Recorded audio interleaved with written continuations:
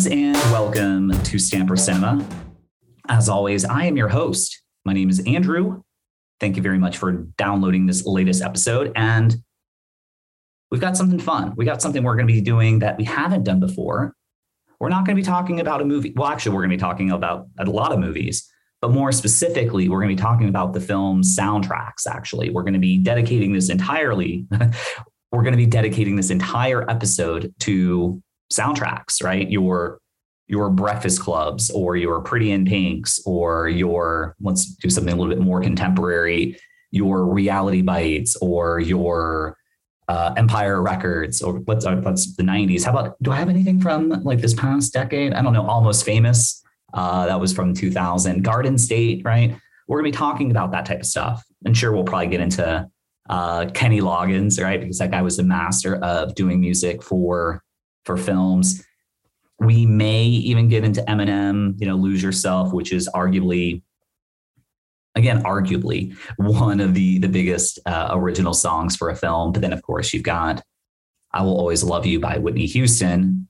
But I guess that isn't really original because that was originally written by Dolly Parton, right? But I mean, she changed that song. So, we're going to be talking about a lot of it. Original songs, soundtracks, movie montages, because the 80s were notorious for instilling a montage with a song, right?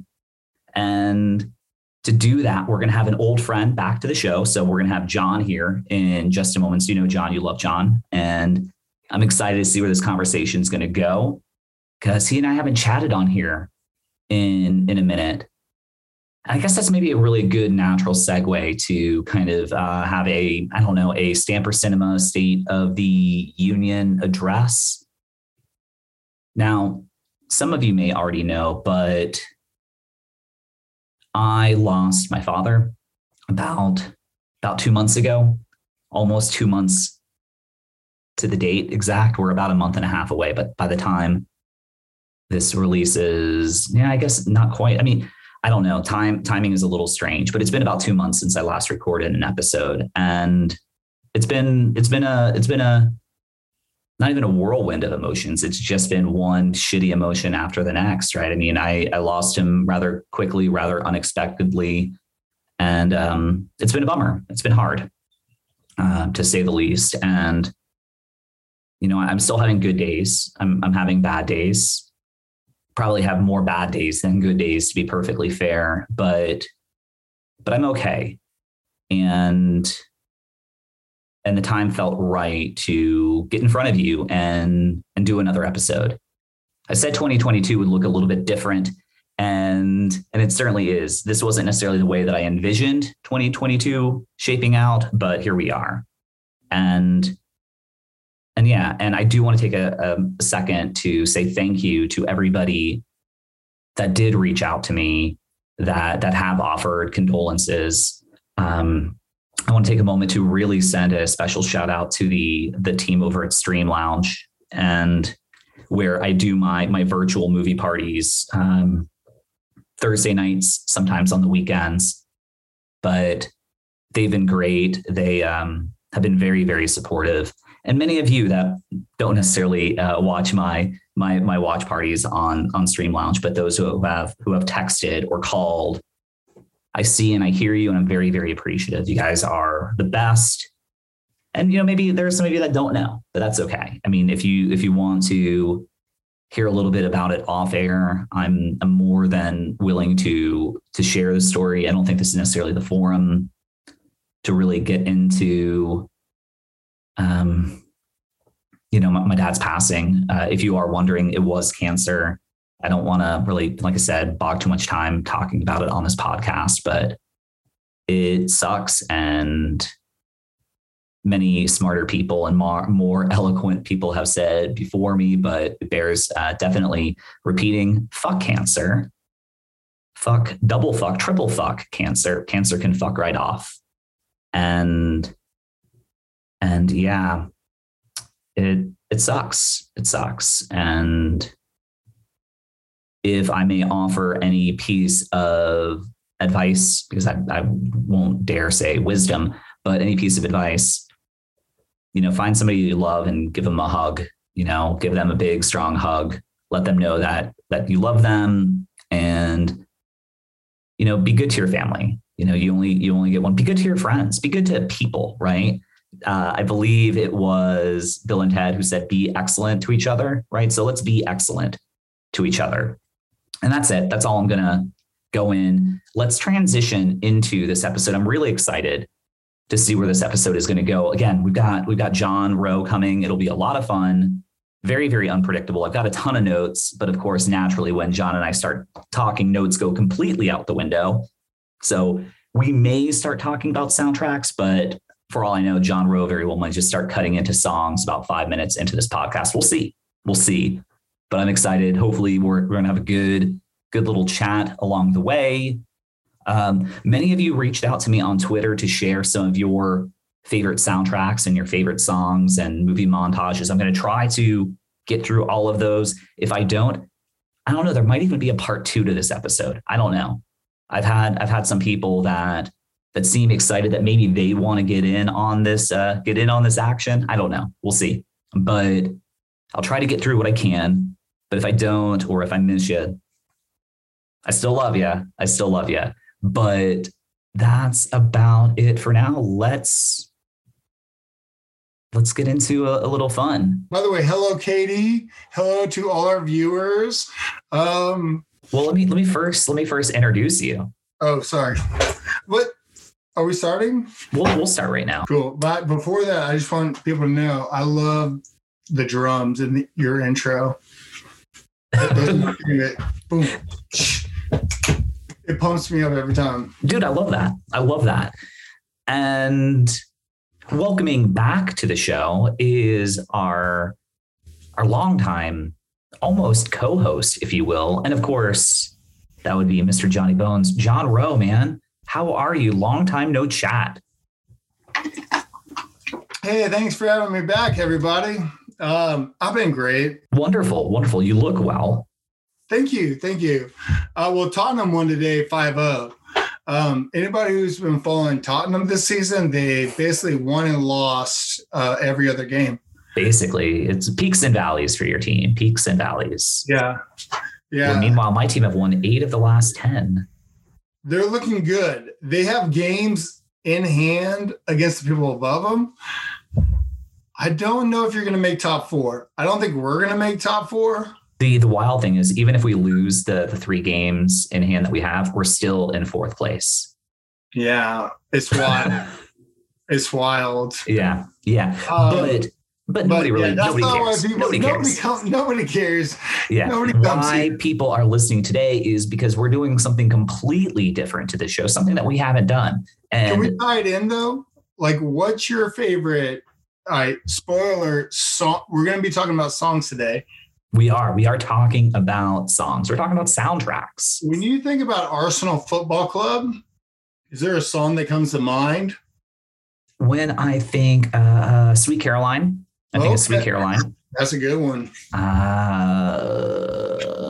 Yeah, I mean, that's probably the that's a good one. Yeah, Sweet Caroline. Yeah, I think of that one. Obviously, when I think of Liverpool, I think of You'll Never Walk Alone. Sure. Over the weekend when Everton... I've got my AC going. Keep chatting. I'm just going to kill my AC. Keep going. Sure. Well, all I was going to say is over the weekend, Everton played Man City and they bring it in the game. And they had the song, It's Not Heavy, You're My Brother. And it was cool. It's fun. Like, I love how European football like incorporates music. Even in like Spain, like they have like the Yellow Submarine, and they speak Spanish. I don't even know if they have submarines in Spain. Yeah. But anyways, we're here to talk about music today. Is that why you brought me here today? It is, because I do know that you love some music, and I could go for chatting about some music.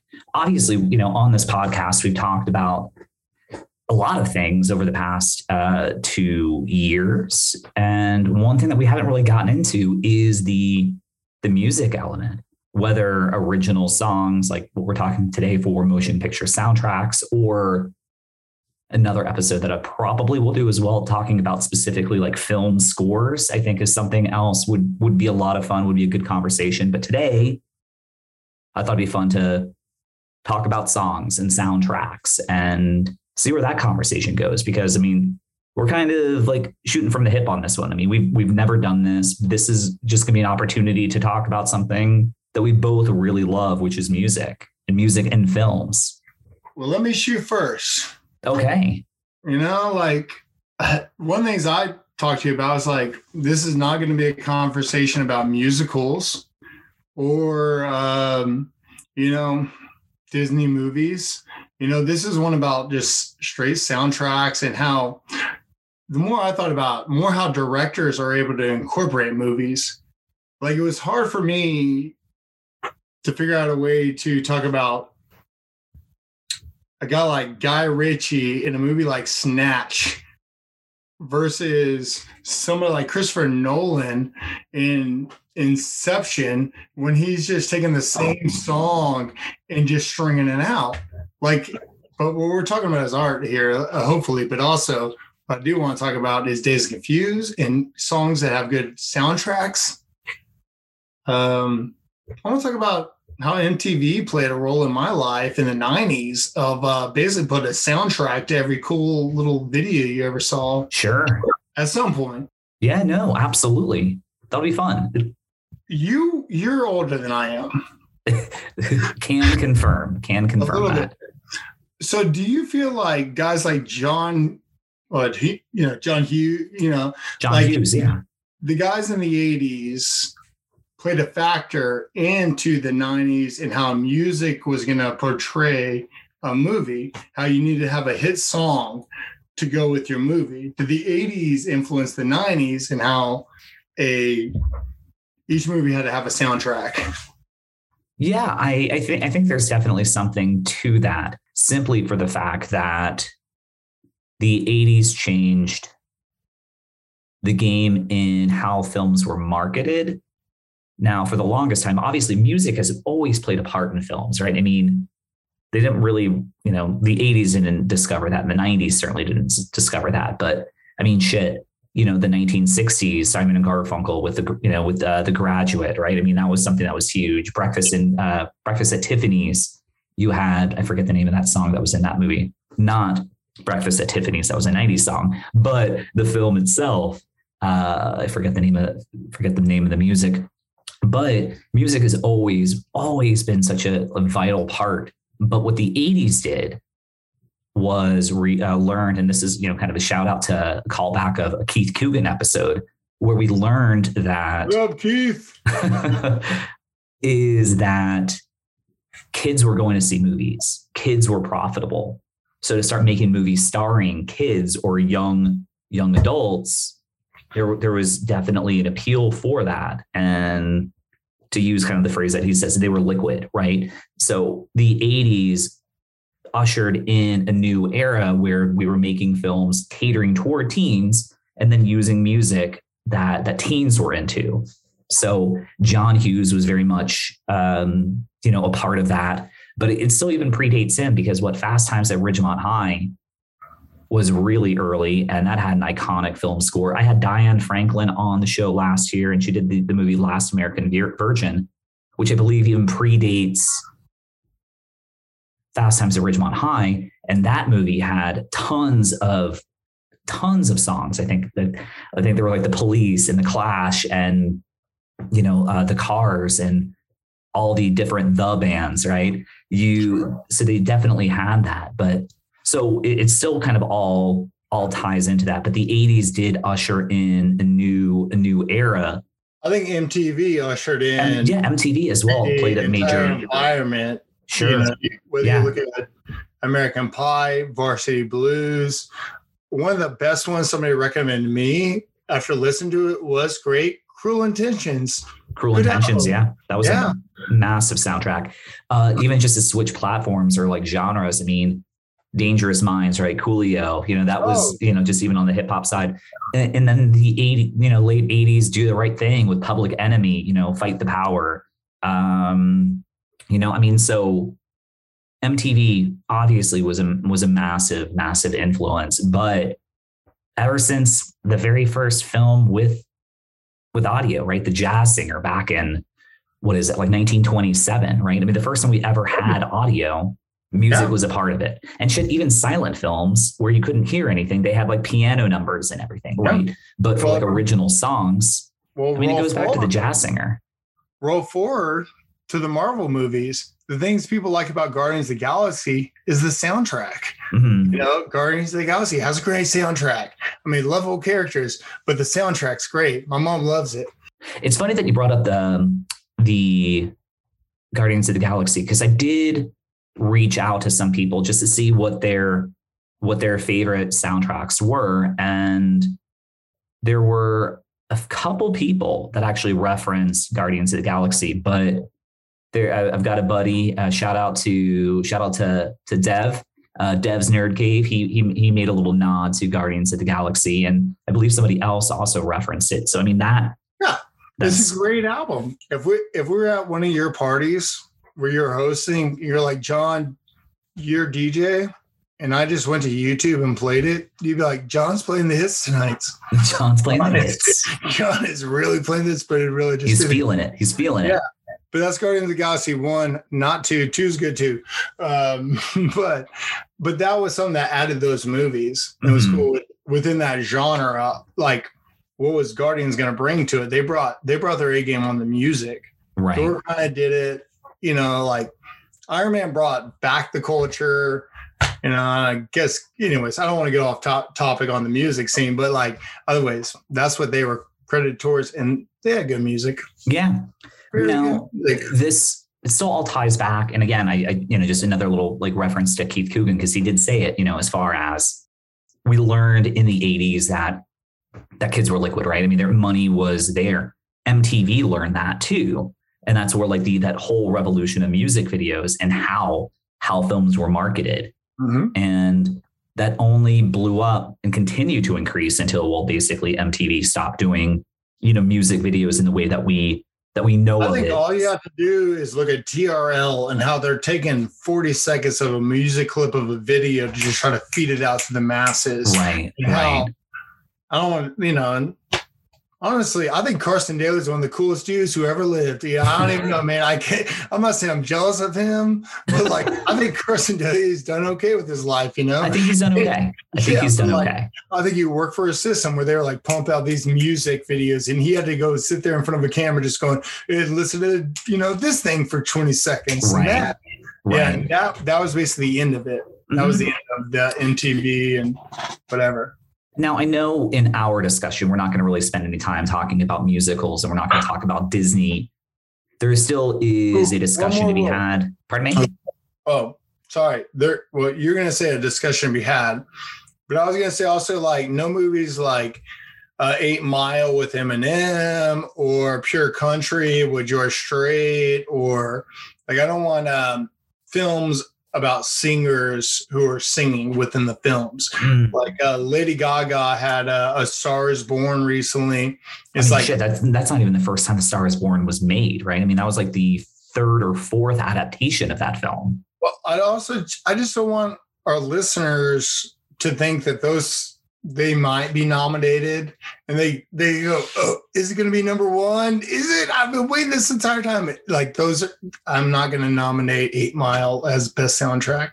Okay. And I guess that's something that we will talk about is what your favorite soundtracks are. We can talk to your favorite songs ever featured in a movie. Like I said, we started referencing The Jazz Singer, which is the first movie to feature audio. And of course there's a music in there, but the whole idea of what we know of as a soundtrack, which is a movie that essentially had an accompanying album, it does go back to Disney. And even though we're not going to talk about Disney, we're doing our listeners a disservice by at least not referencing the fact that Snow White and the Seven Dwarfs is what kickstarted all of this. And, circa 1937, the Hi-Ho song, right? I mean, and I know there's a couple other songs in the Whistle While We Work, right? But soundtracks as what we know of today, it all goes back to Snow White and the Seven Dwarfs. So shout out to that. And Yeah. So I just wanted to reference that, even though we're not going to be talking about in Well, you our have discussion. me interested. I want to hear about it now. But well, I think to take it to where I want to go was a lot of the first CDs I would buy were Disney soundtracks. Mm-hmm. You know, is the Little Mermaid soundtrack on disc or whatever the cassette tape was, or a lot of those early soundtracks, or The Lion King or something like that, or a lot of those. But then all of a sudden, every movie needed to have an album and a soundtrack. So I think we should start with maybe one of the best. Let's talk about Forrest Gump. Okay.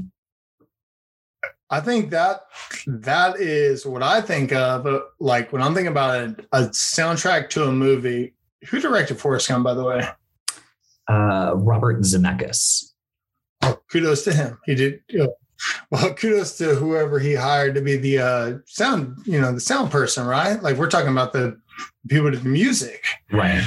But one thing I thought was the coolest when I started thinking about that album for music was how like the music tells the story, because you don't hear Bob Dylan in the early ones. You hear Elvis Presley in the early ones. You hear Creedence Clearwater Revival in the later ones, so as the songs get older, so does Forrest Gump. So like, that's what's fun about whenever you actually listen to the soundtrack.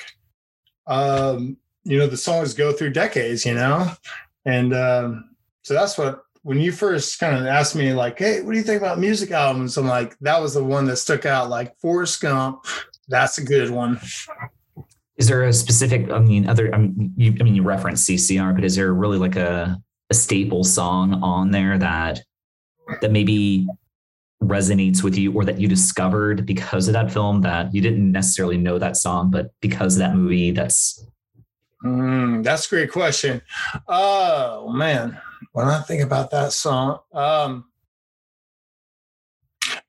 think there's a part, and I think my mom showed me that movie, right? Like, so my mom and dad liked that song, so I'd heard the songs that they listened to. But I want to say, I can't. You probably know who sings it, but it's like, to every season turn. Oh, that's the Byrds, right? Yeah, the Byrds. Later on, I learned Eric Clapton played for the Byrds. Did he? I believe so. Interesting. I didn't know that. I'm gonna go with it. Yeah, I mean, you know what? Fuck it. This is podcast, and what we say is pretty much canon. Yeah, it's canon, exactly. if it goes down on Stanford Cinema, you can count it as fact. Yeah, swatting out Nick Cannon, but no, I'm pretty sure he did. But anyways, that's some. But like, I don't know, that song always sticks out. Just the wind when he's running. When he's doing the jogging scene. When he's in the helicopter and heading on to Vietnam, but that was CCR for that one. It ain't me. I ain't no fortunate son. But then you got the cool scene with like Elvis Presley going, do that little thing you do, man. Show me that cool little walk. And later on, I saw him in a film. But like. Here's the thing is, like, if you bought the soundtrack, you got that whole song. So it's interesting because you bring up that film, and I remember getting that CD because one thing that when that album came out, I guess it would have been like 1994, maybe 1995. I was living in Bermuda, and my father had a buddy who managed my father was friends with literally everybody. He knew somebody. He was the guy in Bermuda. He knew everybody, and everybody knew him. But he had a friend who handled, I don't even know how you phrase it. Basically, he was kind of like the warehouse guy. And anytime like CDs came in, he would just kind of, snatch a couple or whatever. And he always gifted my father different albums, and I'll never forget. He was a middleman. Yeah. And here's some people. Yeah, exactly. And he hooked my father up with a CD. It was a double CD, as I recall, for Forrest Gump, and I played the hell out of it. That is correct. And I had listened to the music before I saw the movie, so I knew the soundtrack before I saw the film. But my favorite song in the movie didn't even feature on the CD. And it was my introduction to the song. I had heard a Freebird before, but I had never heard Freebird before. Okay. And my introduction to Freebird was Jenny basically getting all strung out and potentially, like gonna like jump off the building or whatever, right? That was my introduction to that song. And when I think of when somebody says Forrest Gump soundtrack, what's the first song you think of? I think of Freebird. And the damn song isn't even on the CD. And maybe it's because they couldn't get the licensing for it, or maybe it's the fact that Freebird's like an 11-minute long song. But that's the song I think of when I think of that film. But again, I mean, you mentioned a lot of good stuff. I mean, The Doors is on there, Break On Through to the Other Side is on that.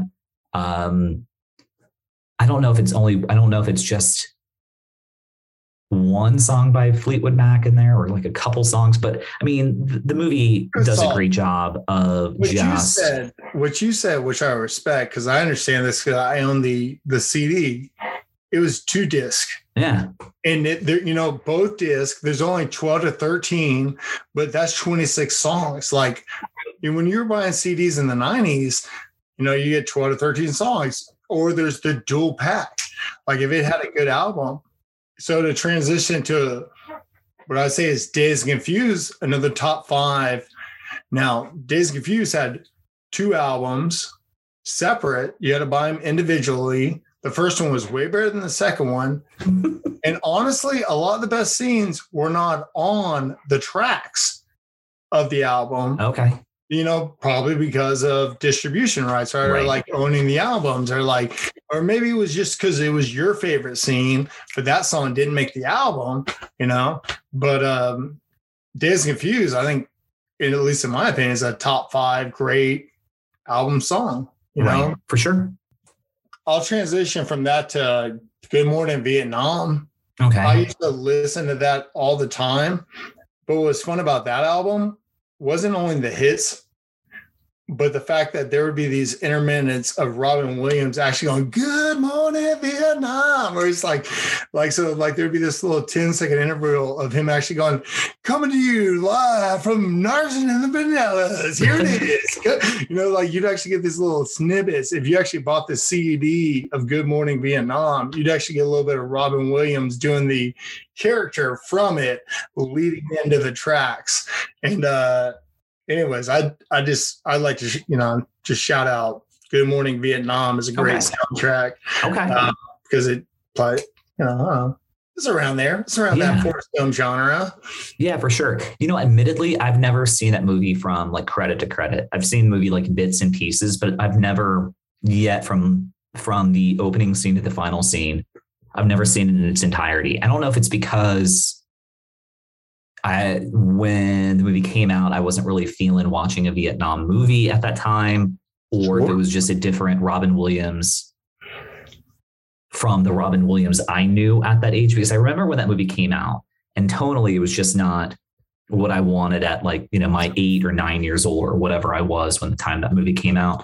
So as a result, over the past 30 years plus, I've just never seen it from like I said, from the opening to the beginning, just because I love Robin Williams films. And if I'm going to turn one on, I'm going to go with one of my favorites already, but I think a lot of comedians have to go through that. I think Adam Sandler went through that with some of his films being more dramatic. But Rob, did you ever listen to Good Will Hunting's soundtrack? Oh yeah.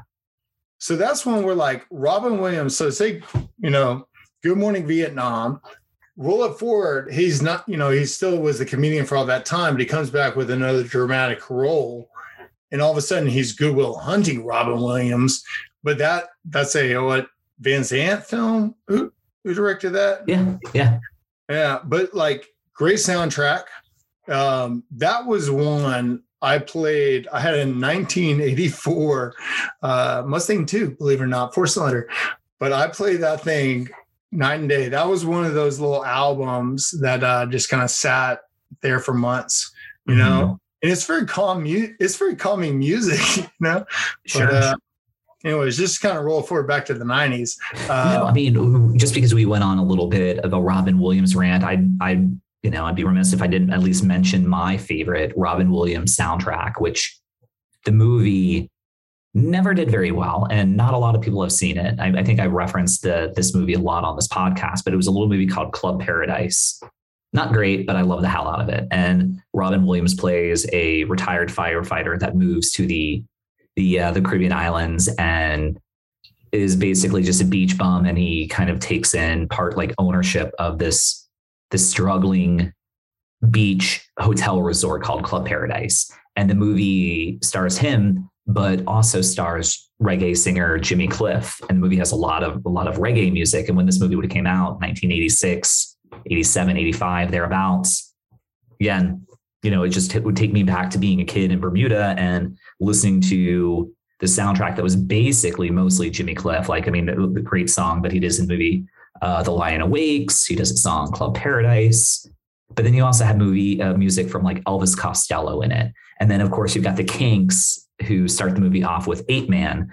And it just not a great film by any means, but it's just a Robin Williams soundtrack that I think of. And I can listen to that. I mean, I would put that like in my top 10 favorite soundtracks, and not because it's fantastic, but there's this element of nostalgia that I hear it and puts me in an instantly like great mood, or reminds me of a different era of my life, and being a kid on the islands. And Robin, I think a lot of people can resonate this with Robin Williams. He was kind of like, for my generation, kind of like America's dad. We all, could see a little bit of our own father in Robin Williams, a little kooky, a little out there, but generally like just a really, really good heart. And he also kind of looked like my dad. They both like were super like furry and not necessarily the tallest guys in the world. I think my dad was 5'8", and I think Robin Williams was thereabouts as well. But yeah, so shout out to Robin Williams. Shout out to that movie. Shout out. And do you feel like Robin Williams, who's not, I can't remember where he's from, but he's not from an island, right? No. So he came out there and figured out how to become like what, Bermudan, Jamaican? What island is this? Grand Caymans? Are we talking? So the island in the movie was an island called St. Nicholas, and I think they actually filmed it in Hawaii. Was it a Christmas movie? Pardon me? Is it no, it's not. It's not. I mean, although that would make the most amount of sense, but I think it was just like a small, like fictitious island. But he pulled it off. He pulls it off. The movie might have been filmed in Jamaica. I don't know if it's could have been Jamaica. It could have been Hawaii. I always just resort to thinking that all island movies are filmed in Hawaii, but shit, for all I know, it could have been in Puerto Rico. I don't know. Sure. Harold Ramis directed it, as I recall. But anyway, the movie tanked. But if you can get your hands on it, watch it. There's a few good laughs, and hell, you get Peter O'Toole. So anytime you could see Robin Williams and Peter O'Toole like act opposite each other, you got to do it. The thing is, like, even if you don't even like where the story is going, Robin Williams is acting like somebody from the island. So man. You can easily, like, as a historian who I am, you go, oh, that's what the 90s were like in St. Nicholas. It's like a documentary because Robin Williams is that good of an actor. For sure. Now, okay, so we chatted a little Forrest Gump. We've chatted a little Dazed and Confused. Now, do you have like a top 5 like favorite soundtracks or where do we want to go? Where do we want to take this? Obviously, we can chat forever. But why don't you give me your top 5? Okay. And then I'll just harshly judge them. Okay. Like for our critics, and then the people can comment if I missed anything. So I'm going to do my top 5. Okay. But I'm just going to let you know one is going to violate your rule, but I don't care because I have to put it on there because it's my favorite soundtrack, period. Full stop. If you want to put Braveheart number 1, you can. I mean, that's a good one. It's a good one, but I'm struggling on my number 5. So my number 5 will come. We could do a draft. We can do a draft. Just where you and I both pick. All right. So here's my top 4. And then I'll let you know, the 30 or 40 films that might make my number 5. But my number 4 is certainly one that you already know will be on here because, I talk about this album all the time, and that would be the Singles soundtrack. Sure. Awesome soundtrack. Great songs. Very much. If you were someone of the 90s, you definitely love the Singles soundtrack because you had Pearl Jam, you had Alice in Chains, you had Smashing Pumpkins, Paul Westerberg, Jimi Hendrix, a bunch of other artists that I can't think of off the top of my head. Would you say because the soundtrack for Singles is better than Reality Bites, it makes Singles a better movie than Reality Bites? That's an interesting question. Is it kind of like the overweighting?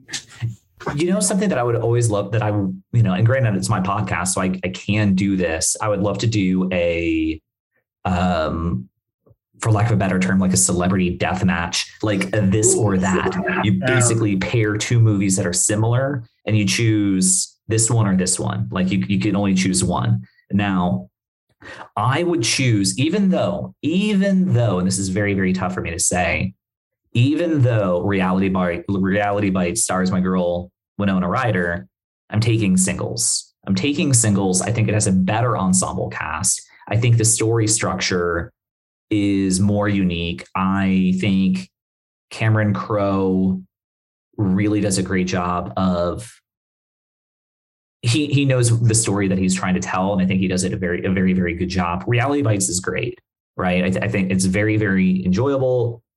Different setup. Obviously, that movie takes place in Texas, like Houston, I think, is where Reality Bites takes place. That's where I was thinking about. Like Seattle in that time was such a cooler place than Texas was. Mm-hmm. Houston was, and it did come out first. I mean, these are movies that get lumped together, but they're so entirely different on the stories that they're trying to tell, right? I mean, Reality Bites is literally telling the story of people that had just graduated college and they're now out in the world. Reality Bites, it's not as easy. You're now an adult, right? I mean, that's what this story is really trying to talk about. Singles has Eddie Vedder. Singles does have Eddie Vedder. It does have. Also featured in movies like I Am Sam, vocally. Chris Cornell is in Singles as well. Exactly. And there's another singer in the movie that I can't that has an acting part. Well, shit, even Lane Staley, you can see him. But anyway. Andy, was Andy dead by then? No, I mean he was singing. They were at a concert and he was there.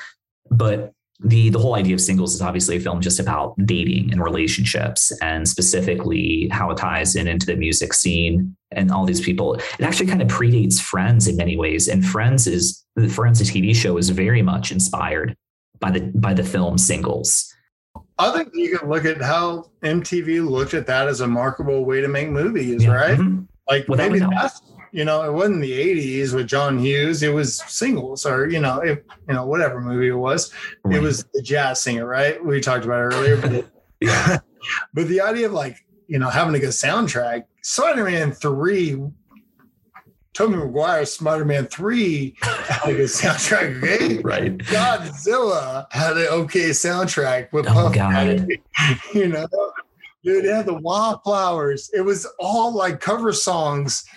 We're not going to talk about the Wallflowers doing Heroes. We're not going to do it. I don't know if we ever talked about it. People are going to listen to the other ones to hear that story. Have we told that story? You told that story. Okay. People go back. Okay. If you don't know the story, it's another previous episode. And if you still can't find it, hit me up on Twitter or Facebook or, Instagram. We've all been there. But so that's my number 4. My number 3 is a movie that came out just a tad later, completely different type of film tonally, but that would be The Crow soundtrack. I was curious if you're going to bring this up. Mm-hmm. I think it deserves, like when you're talking top 5, it kind of does deserve to be on the list, mainly because STP and that song, you can't find it on another album. It's only on the Crow album, but the scene that it sets up in the movie. But this is one of those things that's like only movies like The Dark Knight can understand how when you have somebody die, and rest in peace, all these people, like somebody die on set, your movie portrays a different environment to it. And in both films, and I guess in a way, like I want to compare The Crow and The Dark Knight is like dark films and how they were embracing these things. But that song, that scene, that movie, as good as it is, I also want to put it as one of the most overrated soundtracks of all time. Wow. Yeah, So I do want to say that. That's fine. Now, for my personal taste, and I think the Stone Temple Pilots song is great, but where that song gets me, when that movie came out, I would have been, again, 14, 15 years old. And that was at the height when I had discovered The Cure. And The Cure opens up the album, the song Burn, which is just very, very deep, very jarring. And it's just a great song to start off an album. And then you had Nine Inch Nails covering an old Joy Division song. You had a myriad of other bands, but so it's very, very dark. And in my own teen angst of that area, and I wasn't necessarily like a depressed kid, but again, the movie came out at the right time for my own tastes. So very influential for me. I think I probably viewed it a bit too young, because it is, when you look at what happens within the film, it's very graphic and dark. Oh, it's not an uplifting film in most ways. Yeah, if you thought it was a Marvel film, he's not a superhero, But but also I wouldn't have known those acts, Was like, I guess grunge was a big act for me. So like SCP was the way I remember the film. Like when the guy gets in the car, he's like, you're strapped in, and you get the, oh man, like it's a cool scene. But you also get the toughest scene in the movie is the junkie scene. Right. Whenever he's grabbing her arm and squeezing the poison out of her veins, or whatever you call it, like it's a rough, tough movie. But the soundtrack, I guess, if you want to talk about like what makes a good movie, the soundtrack, like, does that play a part of it? Like that movie sets a tone. Yeah, I guess that's what we're getting to. Yeah, I think there is definitely something. I mean, a good soundtrack can make a kind of can make a meh movie into something more enjoyable, right? It definitely can. And anybody can put out the top 10 and have a shitty movie. Right. Like anybody can play the top 10 of last week and have a shitty movie, right? Mm-hmm. But how do you incorporate it? Right. And I'm sure there are plenty of films that have great soundtracks and the film is shitty, but you'll go back and watch it because of the soundtrack. And, so good music can definitely play a major part. I mean, I'm not necessarily the biggest fan of Baz Luhrmann's interpretation of Romeo and Juliet that came out in the 90s, but I sure as shit love that soundtrack. I mean, it's an incredible soundtrack. Love me, say that you love me. I mean, you've got that, but you also had, what was the name of the song by Radiohead? Was it called Talk Show Host? The bow, bow, bow, bow. Like just such a great song. Dude, that is probably going to be a rewatchable movie, because honestly, the art that goes through, like the vest they wear, the guns they have, like there's a lot of art. Like neither of us are from the West Coast, so I imagine there's a lot of West Coast influence that's going on that we don't understand. But like all of a sudden you see Paul Rudd like doing this little flamingo thing to Claire Danes and stuff like that. It could be a fun movie to rewatch. Yeah, man. You know what? And maybe I should revisit that, because I probably haven't seen it. And since I guess I saw the movie theater, I think I was very turned off when I first saw it, because I'm like, what the hell are they doing to Romeo and Juliet? I think it's cool that it's modernized, but I think my biggest takeaway was the very ending where they look at each other. I'm like, I don't remember that from the play. I can't believe they did that. And I just remember being kind of turned off, but I was like 15 or 16 years old. And I think I thought I knew everything there was to know about Romeo and Juliet. But that was a lifetime ago. Right. So I think I will revisit that. But the Romeo and Juliet soundtrack, I think, is fantastic. Not on my top 5, but we just brought that in. My number 2 to kind of segue, and also shout out on the Crow, because the Crow also had the Jesus and Mary Chain, who were a band that I really loved at the time. Also, Rage Against the Machine were on that soundtrack, and Helmet. But anyway, number two. I guess before that kind of reminds me. I don't have a top five, but what I'm trying to think of is the Eddie Vedder song from the movie he made. Damn it. Why can't I think of it? Was it the Into the Wild film? Thank you.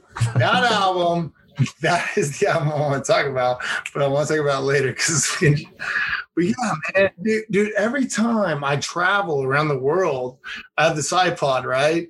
And it basically dies all the time, but like I like charge it up. But some of my favorite albums to listen to is the End of the Wild album, because when I'm traveling around on a bus or something like that, like that one makes me feel good. That and then you see the movie and you don't feel so good anymore. No, I don't watch the movie. Why would I ever watch the movie? I also think it's cool that he did the entire album. Yeah, no, it was a great album, and the movie's good. And it's actually a really good book too. And I had so. I heard the guy died like 12 miles from a pickup place. That's one of those sad things that can happen. People were so close to finding help, and this is somebody that thought he had it all together. But anyway, there's a conversation maybe have about that story. But anyway, number two, Trainspotting. That's my number two on there. Okay. So now that you bring up Trainspotting, I want to bring up British influence within movies. Okay. So when Cruel Intentions was brought up, it's like, I love Bittersweet Symphony. Mm-hmm. But I also want to talk about Trainspotting. Great album, but Tell me your top five songs from Trainspotting, please. Okay. So Trainspotting, we would have, so that was New Order that did that song. Obviously Lust for Life, Night Clubbin'. I'm a big fan of Night Clubbin'. Who's that? Iggy Pop. Let's see. Obviously Born Slippy, which was that Underworld that did that song. What else do I love on that song? I know there's a song from Blur on there. I said Trainspotting. Trainspotting was done by Primal Scream. I love that. That's just like a whole instrumental piece. Temptation was the song by New Order that I love. Of course, I mentioned Night Clubbin', Lust for Life, Born Slippy, Underworld. Those are my top five. And of course, I did love Deep Blue Day, Brian Eno. And I think there was a Lou Reed song, Perfect Day. Just a Perfect Day was on that. But we can talk more British influence. But yeah, I just wanted to list some of my favorite tracks on that album, because I think it's just pound for pound one of the best soundtracks. And I think it's also one of the most underrated soundtracks, because the movie was such a cult phenomenon, and it came out around, maybe a year or so later, but around the same time as Pulp Fiction, and they both deal with heroin. And so that was a time where heroin was kind of like very much there was this whole thing with Bob Dole talking about like drugs being glorified and video games. And so like the whole drug war on drugs of the 1990s was very, very, very popular among conservatives to talk about. So movies like Trainspotting kind of were lost in that, or kind of focused on that. So they, as a subsequent casualty, they've been kind of forgotten because they were kind of lumped into something specific on a very, very timely element. I know Trainspotting in particular was actually censored. There's a different copy in the UK than there is in the US. Is there? I didn't know that. It's basically just because in the UK you could see Ewan McGregor's dick. Oh, okay. Yeah, but you gotta do what you gotta do. America's offended on Protestants and Prudism sometimes. And honestly, maybe this is something we got to talk about one day, but we don't have to. Honestly, don't judge us for this. But like how the film industry does kind of censor people, and they censor what you're able to do or what you're able to play. Yeah. I mean, shit. There is a whole. I mean, that would be an entire episode just about. That's a different one.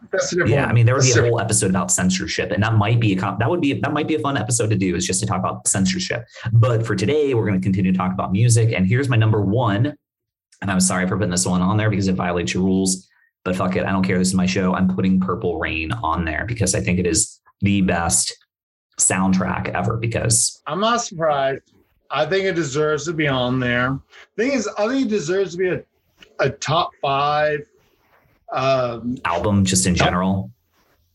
Well, here's the thing: is do you ever go back and watch the movie? It's funny that you bring that up. Now, if memory serves, this movie came out in 1984, 85, and it came out around the same time that Ghostbusters was out. I'm not double checking. I'm not fact checking this, but I bring this up because when my parents were separated, my mother would take us over to the movie theater because one of my aunts managed a movie theater, and because my mom had to work throughout the day and everything. So I remember watching movies all summer, and I watched Ghostbusters dozens upon dozens of times. But another movie that was playing in the theater at the time was Purple Rain. And part of the reason why I saw Ghostbusters so much was because I was told I can't see Purple Rain because there was nudity in the album, in the film rather. Was there nudity in one of the Ghostbusters?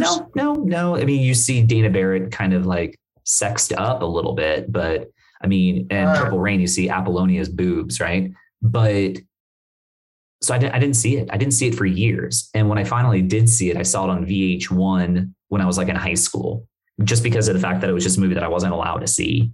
And so I saw Purple Rain probably like on VH1 when they would have shown it, like when I was like, again, like 14, 15 years old. I haven't seen the movie really in my adulthood. I remember moments of the film, but I certainly know the songs, and I know the music videos. But again, I mean, this is kind of why this episode's really important, is because of the fact that we can place a time in our lives where we either saw a movie or recognize music from a film.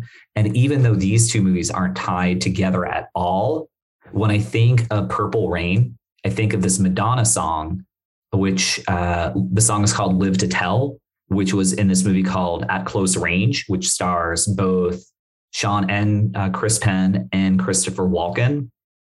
And are you talking about Sean Penn from the Into the Wild? Sean Penn? He's talking about I Am Sam, Eddie Vedder. Exactly. There you go. That connection. It all goes back to Eddie Vedder, right? I guess now would be a great time to do our fun little segue. Hey, John, what you drinking tonight? Well, tonight I'm drinking some Glenfiddich 1915 from the Scotland, Holland, and oi. Okay. But I'm drinking out of my old mug from the 2002 state playoffs. All right. Yep. All right. Yep. Still some ice in the barrel. Yeah, that's okay. Nothing wrong with that. If you're a Scotch drinker, what I've found, and I might be wrong, I'm big young in the Scotch game, but what I like to think is like you get a cup, you put ice in it, you put Scotch in it, and you just keep putting Scotch in it because like as you drink, the ice dissolves, but you drink more Scotch, so like it kind of evens out longer and you get better drinks.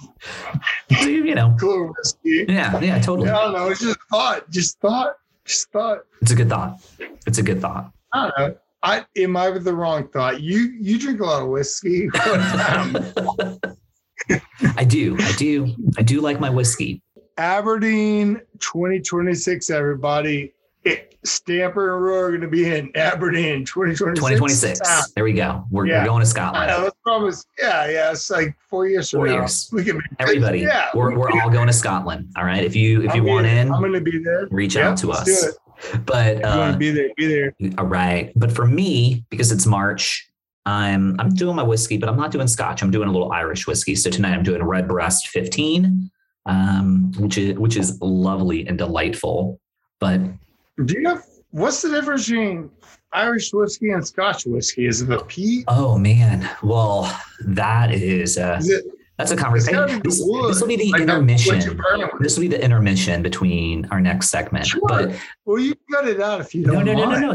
I think whatever. If people. It feels like brisket. Like if it's some shit ass brisket, I'll just cut that shit on out. I mean, we're over 45 minutes in. If somebody's still listening, I'm sure they don't mind a 2-minute advertisement talking about whiskey. So really the big difference between classic Irish whiskey and your traditional single malt Scotch is really how it comes down to. With a lot of now Ireland, they do single malt as well. But what Ireland are really known for are what they call a pot still. And that is essentially where they take malted and unmalted barley and they triple distill it. So you get a different flavor profile where a lot of your single malt, that is single malted barley, right? Where a pot still, you're getting a little mash of unmalted barley as well. So the flavor will taste a little bit different. You'll get some different notes, but in Ireland, you can still get single malt, but the preferred method of whiskey in Ireland is what they call the pot still. And part of the reason why that goes back to how the English were taxing the Irish centuries ago. And for the rate of like malted barley, it would cost more, right? So what they would do if they wanted to make it is essentially they would take kind of like a hybrid. And it's not a blend because a blend is something entirely different. That's where you take, whiskey from one distillery and whiskey versus another distillery and you kind of blend that together, right? Or from different regions and you blend that. But for a pot still, it's all in one single pot, right? But it's just that hybrid of that malted and unmalted. And they have to distill it 3 times to kind of clean out that. Let me cut you off for a quick second. Do you think the glass adds anything to it? When people talk to you about it and they pour it on in, like I've been there a couple of times in whiskey factories and it's like, hey man, you got to do it this way. And it, hit your nose the right way. Right. So with it can now, like your real like whiskey glasses, they call it a Glencairn, right? And the way that it's kind of. The Cairn. Okay. You talked about Cairn and started to cut you off again. Karens are good things. They're not bitches, okay, people? Be cool with Karens. John, do you know anybody? John, do you know anybody named Karen? That's my mom's name. And you should back the fuck up. All right. Well, ladies and gentlemen, thank you. That concludes part 1 of our episode. We are going to now move into the back half where we have talked about my top 4. Just for the sake of time, I'll say my number 5, and it's still very much up for debate, but I'm going to say Garden State. I'm just going to say Garden State because when that album came out, I remember when I saw it for the first time, I remember thinking about how the music really enhanced that film. Because to be perfectly honest, I don't think that movie's all that great. I enjoy it, but I think part of the reason why that movie has had such a lasting impression on me, and this ties back into a conversation we had before, is because of how strong the music is in that movie. Yeah, maybe that's how we should judge music within film. Is it better than the movie? Are the songs better than the movie is? In the case of Garden State, I would say yes, substantially. And, shout out to Zach Braff for, writing this screenplay and getting this movie made on a very, very small budget. And it's maintained to have legs for years and years and years. And I think the biggest part of it is because of that soundtrack, right? I mean, there's some iconic moments in that film. And part of the reason why they're iconic are because of the backing tracks that are happening during those key moments. And so, yeah, I think in that case, it certainly does help it. Now, thank you. That was my top 5. I know you didn't necessarily have a top 5, but if there's any other natural call outs that you want to talk, anything that you want to talk about, I do want to say before we go anywhere, I do want to talk about montages, because montages, obviously like music montages were huge in the 80s. and I know you've got some favorites. And I also want to talk about like your favorite songs featured in films. Okay, so you're talking about within a film? Because number one, there are montages that used to come out with videos like Paramount, but within a film, Rocky, of course, that's a good one. We're gonna talk some Rocky because I've got something to say about montage. In fact, I think I'm gonna have a couple trivia questions for you, and we're gonna have some Rocky on there. But do you got some trivia questions for me then, huh? I think so. Okay. Let me look at my notes. All right, then, Lassie, let's go. Oh, do we want to do? Well, okay. We'll do some trivia questions. Okay. So we've been talking about movie soundtracks, right? What do you know? Can you name? I'll just through the top 10. How many? Let me rephrase the question. What is the most successful movie soundtrack of all time? Titanic. Because the movie hit $1 billion. So it had a one-hit wonder. Titanic. Well, I would hardly say that it was a one-hit wonder. Celine Dion's had several hits. Tell me your second best hit. Tell me your second best hit, Andrew. My second best. Oh, well, Titanic, by the way, was number 3. Oh. Well, tell me Celine Dion's next best song. It's All Coming Back to Me. Are you? I think that's the name of the song. Are you confused? I don't know her music, but I know that she's had tons of hits. But I think the song is called. Like, I didn't grow up in Canada. I grew up in America. Okay, Faith Hill has better hits than she does. Okay? So, dude, Whitney Houston, The Bodyguard. Okay, that's it. That's your number one. That's your number one. Yeah, Whitney Houston, Bodyguard. Man, honestly, I was listening to Whitney Houston the other day, and it was on the radio, but she was like, "I want to dance with somebody." It's like, this is a better song than. Like, this is Whitney Houston. Like, I love Whitney Houston from The Bodyguard. Mm-hmm. I love Kevin Costner. I know you do. I like that they made that role, but it is not like it is different. Like that song was monumental. I mean, I remember my sister went through a breakup shortly after that movie came out, and I want to say for like a good 5 hours. My sister played I Will Always Love You, like on a repeat. Sorry, Rebecca. Sure. I don't mean to, share your stories, but I'll never forget her being really sad one day. And every 3 minutes would go by and I would hear, and I. Hey, all right. So I got a question for you. Yeah. What was that song for you? It didn't have to be from a movie, but did you ever get broken up with, been driving home, and you heard a song on the radio and like, damn it, you identify with me too much? Oh, maybe I haven't mentioned this, but yeah, I'll shout it out. I think she may or may not listen to the podcast, but I was broken up. Well, I was broken up a few times in my life, but 8th grade, Sheree, you know who you are. I was broken up at Melissa something or another's birthday. And it was right after hearing Guns N' Roses' November Rain. So I cannot listen to good it's a good song, but I can't listen to November Rain without thinking of Sheree breaking up with me. So that's the song. But that's not like a morning song. Well, I mean, it's a morning song, but it's not a I didn't, because I wouldn't play that song. There wasn't when I broke up with when I was broken up, I didn't have to listen to a song for a period of mourning.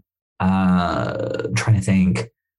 But I mean, there are tons of songs that have definitely influenced me. Like I think of a girl that I dated for a while, and I was always kind of sad how our relationship ended, and so that's Dreams by Fleetwood Mac. I think of her when I hear Dreams by Fleetwood Mac, and even Rhiannon for that matter. Let me go to this. Was there a character in a movie that had a soundtrack that you identify with most? A character that John Cusack. Well, I mean, John Cusack. I mean, In Your Eyes, obviously great. I'm glad that we did bring that up. I mean, John Cusack himself in a lot of his films, like his, whether it was Grosse Point Blank, iconic soundtrack, Say Anything was really great. Shit, I can't believe. High Fidelity was another one with a really great soundtrack. Yeah, he's been in some films with some good soundtracks. But yeah, again, In Your Eyes, Say Anything, that wasn't even John Hughes' film. That was another Cameron Crowe film. And Cameron Crowe did singles. He did, oh my God, Vanilla Sky. The ending of that movie when Tom Cruise figures it all out, and you've got the Beach Boys' Good Vibrations playing on in the background. Like, sure. Just Cameron Crowe, he did that movie Elizabethtown. I never saw that, but I think that movie had a pretty decent soundtrack too. And he did or he at least wrote Fast Times at Ridgemont High. Andrew, I think after Almost Famous. I think I can wrap it up this way. I think I know the question I want to ask you. Okay. And it's in no particular. It's the Mount Rushmore, the top 5. You can make it any way you want. But the people who influence music and movies, the John Hughes, the Wes Andersons, the Guy Ritchies, the guys who are on the and it could also be the music director, Quentin Tarantino. So who are them on your Mount Rushmore, or 5 or 6? You have plenty of leeway. Who are the people who influence music within movie? If you could give a Hall of Fame to. Yeah, man, it's so tough because I mean, you listen. You already listed Wes Anderson, and his films have a different type of music, but I love the music in his films. A lot of the times when it's his films, I'm introduced to music that I wasn't very familiar with. Same thing with Quentin Tarantino. I knew very little of 70s music, and he's always been iconic. Reservoir Dogs, one of the greatest soundtracks ever, which I have on my top 10 list. Pulp Fiction was great, but I'll still take Reservoir Dogs over that. But Wes Anderson, Rushmore was a great soundtrack. Royal Tenenbaums, iconic soundtrack. I know he did Scorsese, right? Like he does, like Goodfellas, right? I mean, those directors and create great music within their themes. Yeah, and I still think, for my personal tastes, I don't know if I can answer it. I really don't know. Because I think my tastes are all over the spectrum. And I do know that I would put Wes Anderson on a top 10. I would put Pulp Fiction, or rather Quentin Tarantino in a top 10. I would put Cameron Crowe films in a top 10. It's fun. It's like when I was a kid, I used to imagine winning $1 million. I used to buy, like in my mind, I used to go and buy a 1966 Mustang. Like if I was a guy with $1 million, I'd be like, let me get me some John Williams in the background, right? Even though John Williams doesn't actually play great music, man, but he does play great music. But that's the way I'd play it. Just I'd bring in guys like, dude, Guy Ritchie brought all the hits. He brought in American influences. You'd hear guys like when you watch Snatch. Like you'd hear it's get down to be the boss. It's James Brown. Yeah, you get James Brown. Get pay the cost to be the boss. But that's a cross of influence. Yeah. It's fun to hear that. All right. Here we go, sir. We're gonna start with the final section because of the fact that this is gonna tie into, if we're doing a soundtrack episode, there are a few things we have to cover. Number one, can you feel the love tonight? Well, there you go. I mean, that's certainly on there, but you said no Disney. That's all right. I've got stuff that isn't Disney, and begins Kenny motherfucking Loggins. Fucking Loggins. Yeah. But highway to the. You knew this was going to happen, man. I knew it was. I do. Give you a little whiskey. Here's the question to you. Mm-hmm. Would you rather be Iceman or Maverick? Iceman. You would. Mm-hmm. All right, man. He was the best, right? He won. Right. He won the Academy. I mean, Goose died, but whatever. I guess he was the best. He was the best. I'm curious to see what's going to happen next year to find out. You saw the way he didn't take that shot and blew smoke in Maverick's face that killed Goose. Dude, Iceman killed Goose, okay? No, he did not. That's the number, what? Dude. What? Dude, his exhaust, man, dude. Maverick had the shot, dude. Maverick had it. Okay. All right. So Kenny Loggins, here's a question for you. Has written music for how many films? I'll just say 23. I'm going to go 23. How about this? I will reframe it. He's written the music for 3, 4, 6, or 10 A, B, C, or D. 3, A, B, C. 4. C. 6. 6 is correct. Can you name? How many can you name? For Kenny Loggins? So these are different films. Yeah.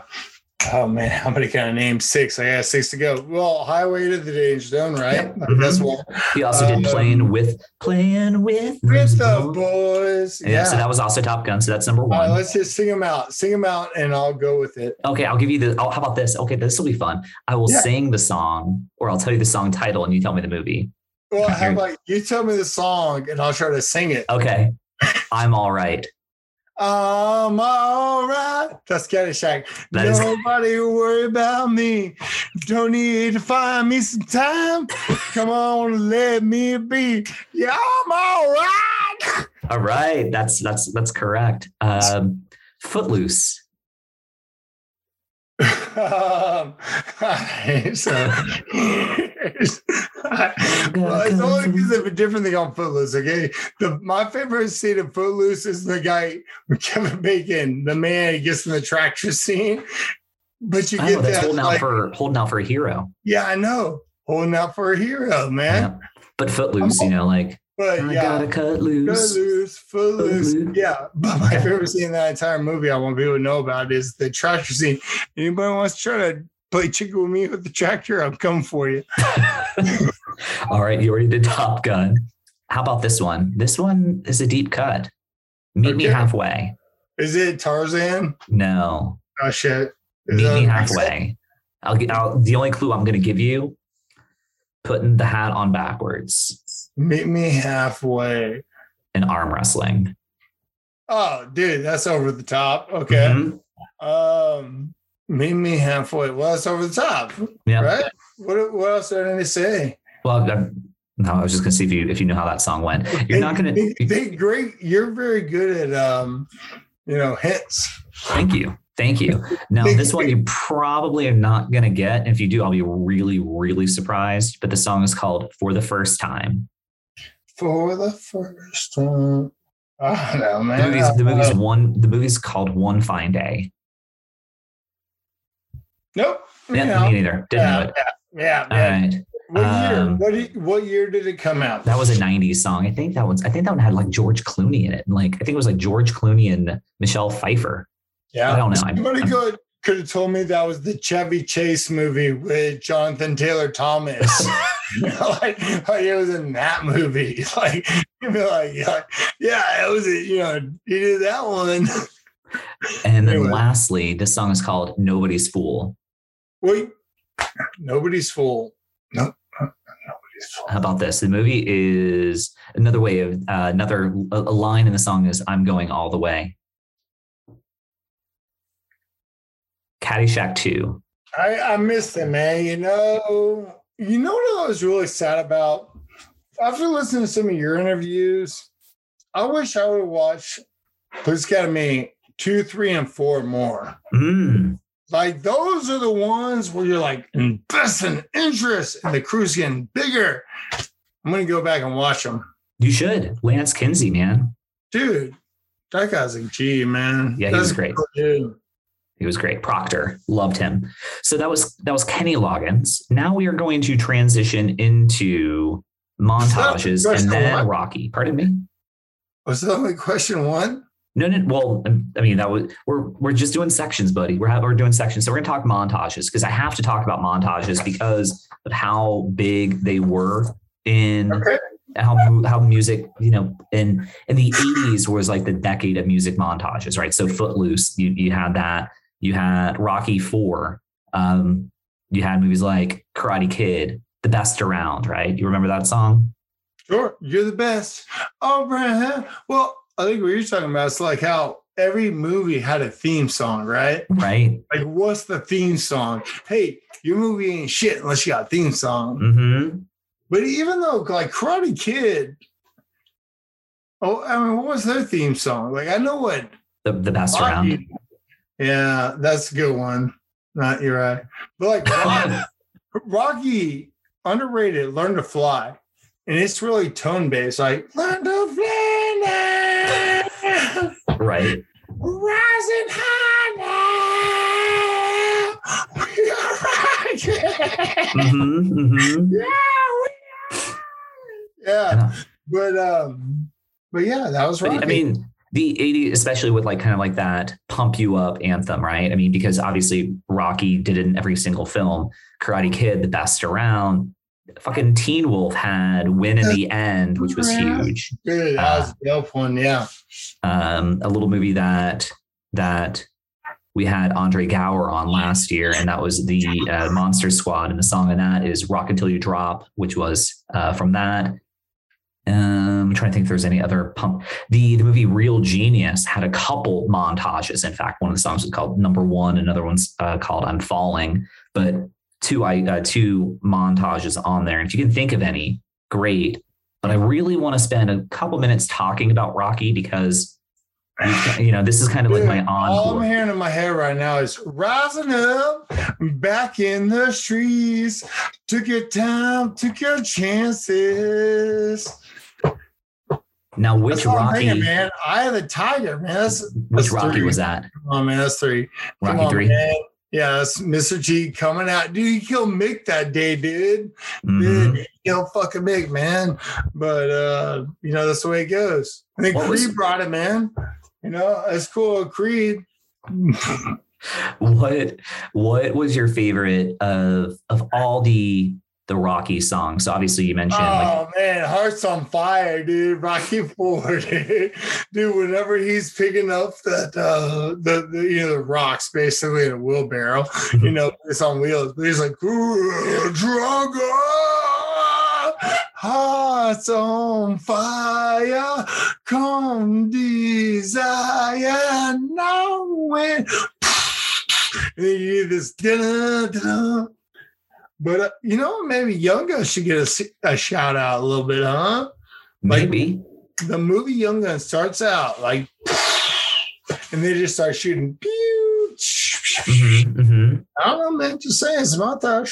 Maybe. I mean, another Emilio Estevez film. Not as popular. Breakfast Club. Obviously, what was that? Oh, my God. What was it was Carla DeVito was the name of the singer.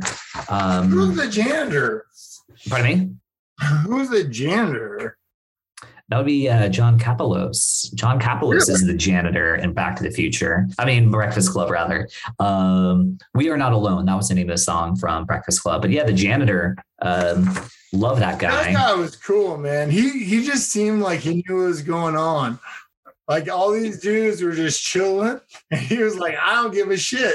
What's incredible, just because you brought up John Kapelos in a deleted scene, he shreds the kids apart. Like right when he's like, oh, by the way, that clock's like 20 minutes fast or whatever. He's like, I am the eyes and ears of this institution. Yeah.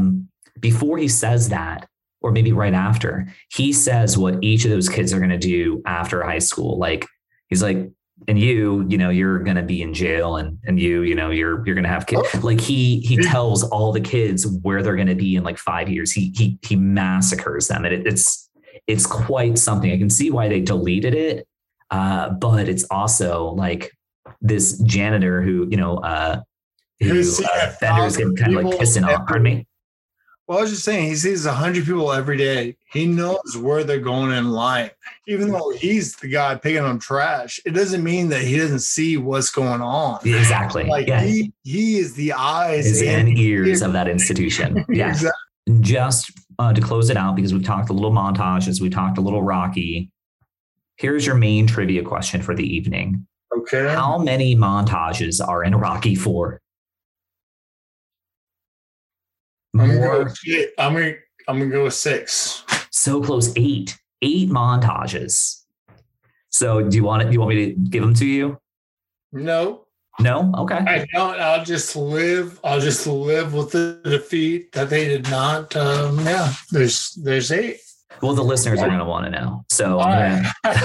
Fine. All right, let's tell the listeners how defeated I am. Yeah. So the movie starts off with Rocky IV starts off with a Rocky III recap. That's how in the 80s were notorious for doing that, like giving you like a little montage of how like working on the recap on the main video. Yeah, like the movie just started. You're giving me a recap already, like opening scene, and you're showing me how the last one ended. I'm curious how you're calling it. You're going to call the montages of the last movie on the new movie? Well, yeah, because that was literally a montage. They literally showing you clips. Did they play the entire montage, or was it just a shortened version of the montage? I mean, how do you define shorter or longer montage? A montage is a series of clips. Was it the montage, or was it not the entire montage? Dude, Rocky IV is like 30+% montage. What I'm trying to say is, if 2 of them were on the recap, then I won. Because I said 6, you said 8, and if 2 of them were on the recap, that's 6. That's just one montage. I'm talking about real recaps. So anyway, Rocky IV starts with a recap of Rocky III. And then your next montage is the Apollo and James Brown. They have like this whole like montage going on with that. Oh my God. And you get another Rocky. In America. Yeah, living in America. You get another Rocky like series recap when Rocky's in his car, like when he's all sad. Oh, dude, yeah, and he's chunking his own bottle. Dude, did that. Dude, nah, man.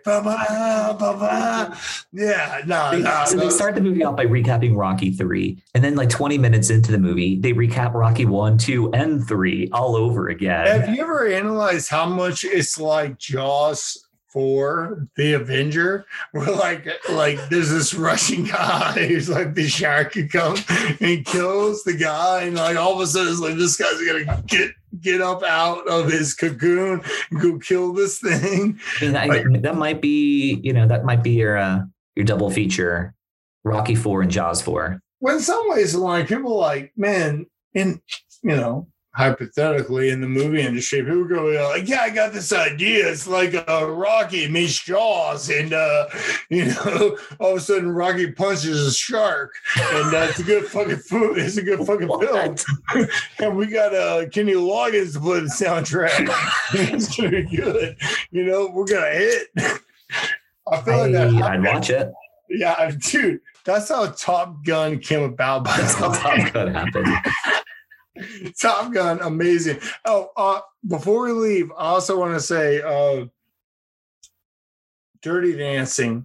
Mm-hmm. Dirty Dancing had a great soundtrack. Sure did. And I honestly want to leave it that way. I've had the time of my life, and I owe it all to you, yeah. All right. I think we'll just wrap this one up. Part of the reason why I'm doing this episode is because, I like talking about music. There's this great piece on Pitchfork, which go over the top 50 favorite or best soundtracks of all time. They list a lot on there. I think they have Superfly as number 1, but I also reached out to some of my friends and I wanted to give them a moment to recognize a couple people on their favorite soundtracks. So one of my friends on the old Twitter, the Movie Club, their favorite soundtrack is from Forrest Gump. So someone right after your own heart. Sean Coleman, favorite soundtrack goes to, I guess, American Werewolf in London, because the other ones were like original score. So I'll say that one. Let's talk about that. Bush all of a sudden coming in with that one. America. Well, no, that was that's Paris. That's Paris. Well, Machine Head, I think, was that song, right? But what happened with American Werewolf in London? You had, let's see. So you had Moondance. You had Van Morrison singing. You had Bad Moon Rising, CCR. That's badass. Yeah. Because it plays on the character development. Let's see, Allie, you know from Stream Lounge, her favorite soundtrack is The Big Chill, which that was great. A lot of great Motown on that one. I already mentioned Dev, whose favorite soundtrack is Guardians of the Galaxy. Good. Respect. Now, Sandy, I don't even have to have her say it because I already know it's Frozen. But our friend Sandy, she didn't get an answer in time, but I know it's Frozen. That's her favorite. And I have a friend, Brooke, who's still mulling on it. So there might be a part 2 on this. I don't know. I think this could be a whole series just talking about music because we're about 90 minutes in. There hasn't been much structure in this episode. I kind of like that. So it's been a 2-month hiatus since my previous episode. I've had fun kind of being all over, and I'm very, very thankful to John for being here and helping out. Well, thank you for having me.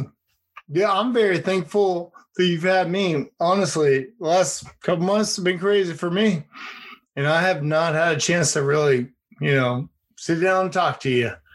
Yeah. I like to. I love to. And we'll talk later. But thank you for just being who you are. Thank you for giving me this ability to talk to people, talk to you. Thank you. That's all I could say. Well, no, I appreciate that. And we will chat. And for the listeners, you already kind of heard me at the outset, but yeah, I've been kind of, not going to say I've been a recluse over the past couple of months, but yeah, I've needed time for myself just to process. And tonight was great. A great release, great therapy, being able to chat with John, who always makes me laugh, always makes me feel better about who I am. Likewise. Samesies. Is always, it's always a pleasure. So John, thank you. And we'll have some more fun. There might be another episode like this and we'll see where it goes. Listeners, thank you very much. This has been a lot of fun. And again, thank you very much for listening. As always, please leave a review if you're listening to Apple and on the Apple podcast, leave a review, rate it, all that fun stuff. And if you're listening onto other platforms, if they've got a rating capability, do that. But I would love for some reviews. Shout out to those that have left reviews, but more is great. And thank you again for everybody that subscribes. And if you're on social media, Facebook, Instagram, Twitter, Slasher, Letterboxd, whatever they are, look me up. You can find me, Stamper Cinema. I'm not hard to get a hold of. Drop me a line and let's be friendsies. And have a good one. And of course, you can always email me at stampercinemapodcast@gmail.com. And until next time, stay safe, everybody. And this has been Stamper Cinema. Say goodbye, John. Hearts on fire, cold desire, love is where we are. Dragon. We'll see you next time. Bye, everybody.